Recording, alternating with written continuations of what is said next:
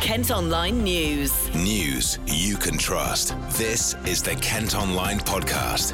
Nicola Everett. Hello, thanks ever so much for downloading today's podcast. Hope you're okay on Wednesday, May the 19th. Now, you may have noticed there's been a fair bit of confusion this week about where we can travel abroad on holiday. As part of COVID restrictions easing on Monday, the government brought out a traffic light system with countries either on the green, amber or red list. Seems pretty straightforward so far. However, despite the Prime Minister warning us not to go on holiday to countries on the amber or red list, a Cabinet Minister has said we can as long as we quarantine after getting back home. Well, Boris Johnson has tried to clear things up at PMQs today. You should not be going to an amber list country except for some extreme circumstance such as the serious illness of a family member. You should not be going to an amber list country on holiday. But Labour leader Keir Starmer has accused the government of giving out mixed messages. A government health minister said nobody should travel outside Britain this year. The Prime Minister said that travel to amber countries should only be where it's essential. By the evening, the Welsh Secretary suggested some people might think a holiday is essential. To add to the confusion further, European Union ambassadors have agreed to back plans to let UK tourists visit without the need to quarantine if they're fully vaccinated from coronavirus. It now needs to be signed off by member states. Well, let's get the view of a Kent travel agent. Chris Scoble is from Go Scoble in Tunbridge Wells. He's been chatting to Joe from our colleagues at KMTV.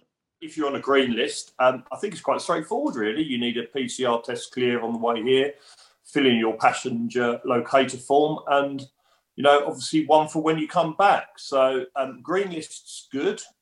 There's not many people on the green list. That's our problem, isn't it? Amber is a little bit more complicated and actually really mixed signals. And you mentioned the amber countries there. As I understand it, you have to quarantine for at least 5 days and then you have to pay £95 for a test in order to release you, provided you test negative. Is that right? Firstly, yes, you're correct. The confusion we've got with Amber is whether we should be going on holiday or not.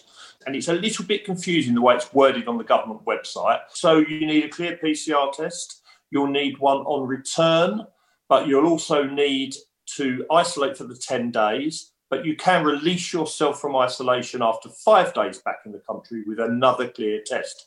Costs are coming down. There's lots of different companies that are doing them now. But yes, it's definitely, you're looking at 3 tests. You can buy 3 tests together. Some companies are doing that. Now, we're seeing lots of pictures of packed planes this morning. And I know for some people it has made them feel quite nervous being in that confined space with no, fresh air coming in. Do you feel comfortable going on a plane abroad at the moment? So we went in September last year as a family, and I felt totally safe. But look, it's personal preference, opinion, how you feel about things. So I feel safe because I believe the information I'm given from the airlines, how the air circulated in the aircraft. I felt totally safe. But that's just me, and it's not everybody, is it? And that's the thing. So how do you feel then about travelling abroad? You can comment on the podcast story or leave a message on our socials. And I'm delighted to say we can also now speak to Jay Hopkins from Folkestone and her mum Sheila from Canterbury, who are currently in Gibraltar staying at the Rock Hotel. It's a country on the green list and they both jetted off from Heathrow Airport this morning. So firstly, Jay, what was it like to travel abroad again? Really exciting. I just love travel, and to have not been able to go on any of my usual adventures for so long has been, it's hard for everyone, isn't it? We've had other problems as well as families, as everyone has during all this time, and it just feels like a bit of normality getting back on a plane to the sunshine. It's lovely. I must say, I am rather envious of the sunshine that you've got there at the moment. Tell us a bit about the whole process then this morning, getting on the flight. What sort of things were different? We were at Heathrow and it was quite quiet, and there were only shops and cafes open. We were in Terminal 5. There were only shops and cafes open in the kind of bit that you enter first, not out at the gates. We had got tested via video testing the day before, so that we've done one of the kind of lateral flow tests, because I had read that we needed that to leave the country. In actual fact, it turned out that we didn't need that, but that was one of the many things that changed in the couple of days in the run-up to leaving, wasn't it? And we just didn't want to get caught out and not have the right thing. So we have ended up having 3 tests in the course of 24 hours. We were visiting a relative in a nursing home, so we had to have done our NHS tests to go in to do that yesterday. And then we also did this video online fit to travel type test. And then when we arrived at Gibraltar, we were sent off to some sort of white porter cabins outside the airport, and someone physically put a thing up our nose, and we were tested here as well, and got a text within half an hour telling us we were negative. So we're 3 times negative. We're definitely negative. As you mentioned, you absolutely love travel. Have you kind of been on countdown until you can get away again, or was there any sense of being slightly anxious about going abroad? I didn't have any sense of being anxious. By the time we were here, we felt like there had been so many steps, and we had abided by every guideline that we could possibly think of. Mum's twice vaccinated, and well past that, I've been vaccinated once.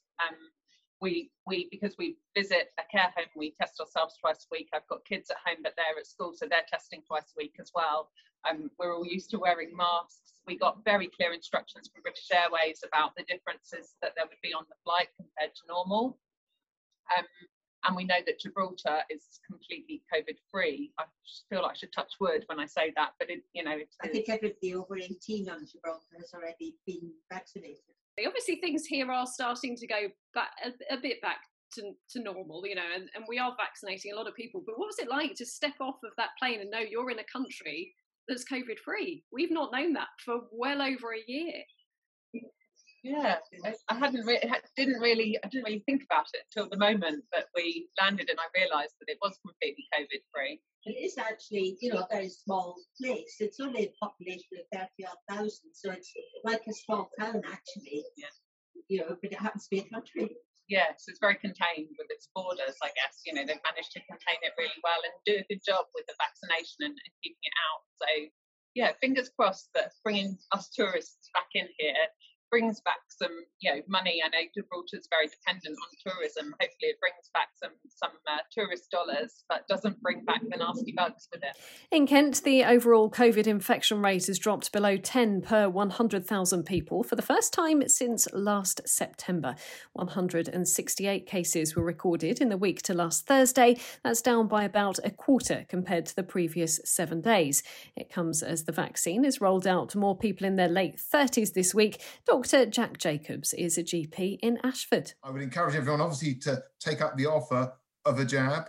Just bear in mind, at the same time as offering these new jabs, we're also having to do some of the second doses. Hang on in there. If you can't get an immediate appointment, don't be dismayed. Stick with it. We'll get there eventually. Kent Online News.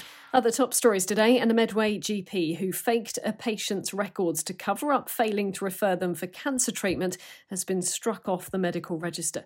A tribunal found Dr. Adilya Abdul Rahim had deliberately made changes to notes which included symptoms of lung cancer after seeing them at Church View Surgery in Rainham in January 2018.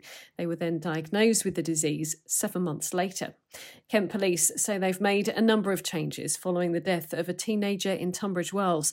17-year-old Matthew McKell called 999 for help and asked to be picked up before taking his own life at Dunallen Park in May last year.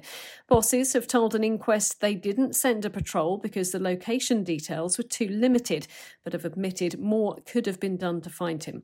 Staff are also going to be given more training sessions about mental health.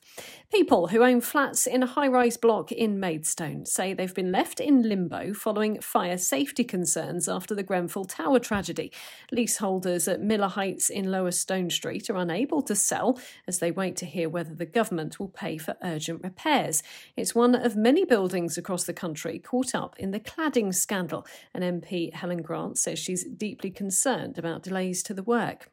There are calls for Eurostar to say exactly when they plan to start running services from Kent again. Yesterday, we told you the cross-channel rail operator had secured its future thanks to a £250 million rescue deal. Well, trains haven't stopped at Ebbsfleet or Ashford for some time now, and they're not due to again until 2022. But Ashford MP Damien Green is pleased they've survived.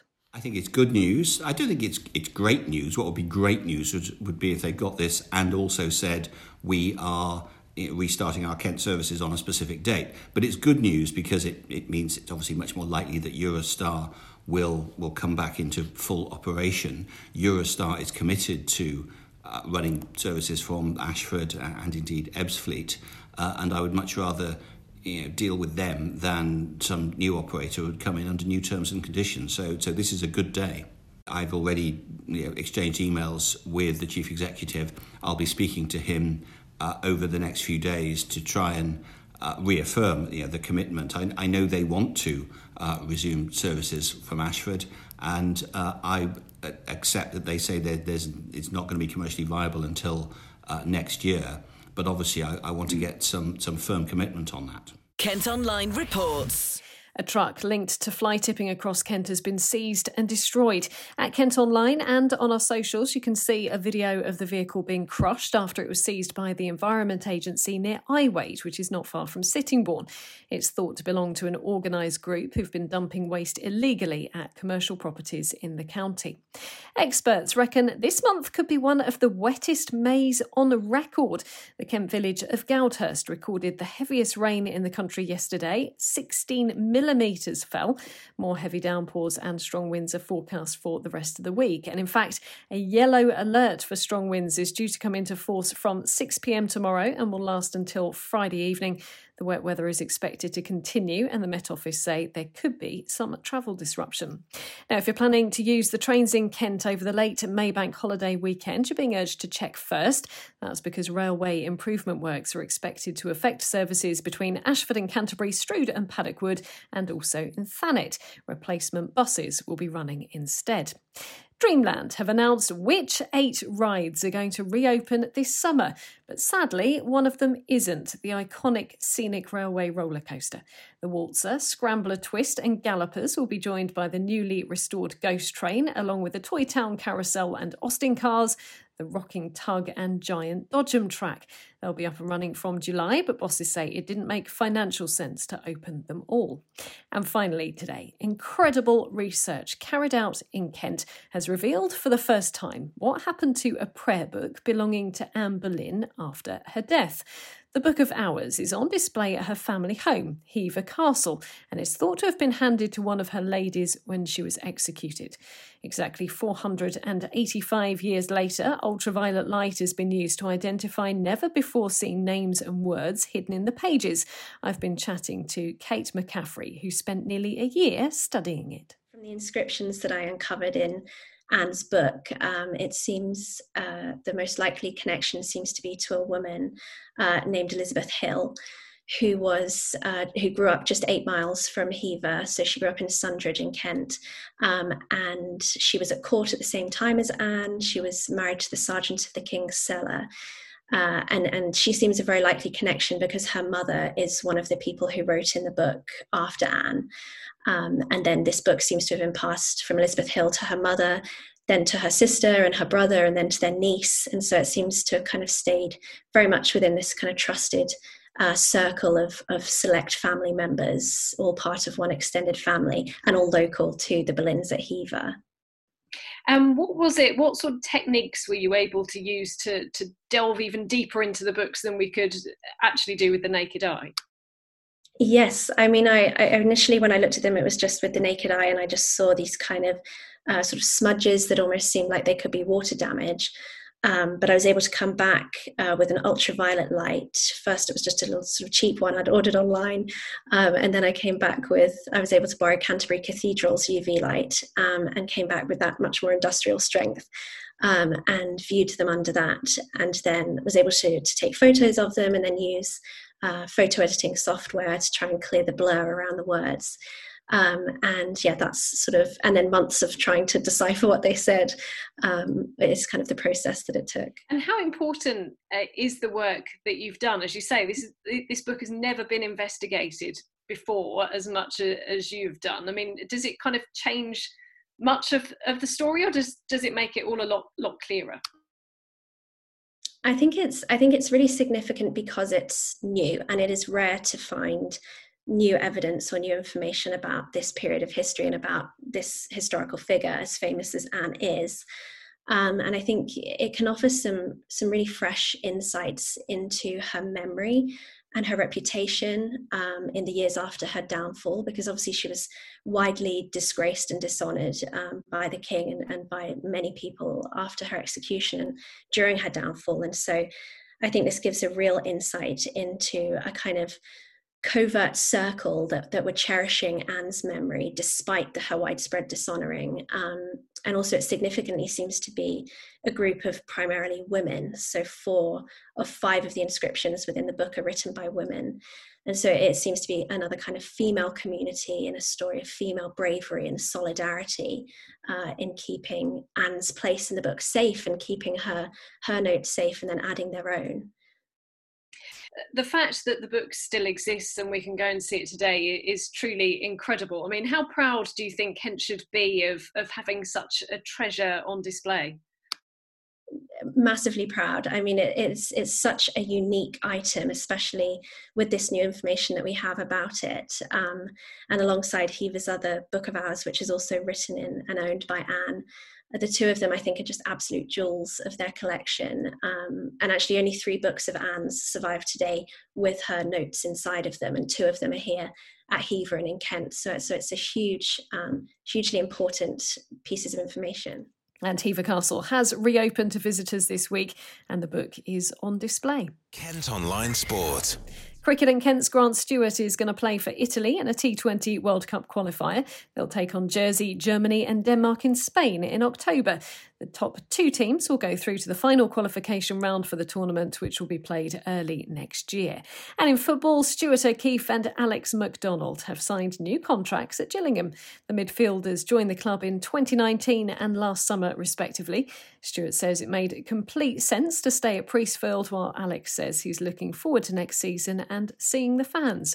Well, that's all for today. Thanks ever so much for listening. Don't forget you can follow us on Facebook, Twitter and Instagram. Plus you can subscribe to the IM News app, which will give you access to all KM Group newspapers. Just head to subsaver.co.uk.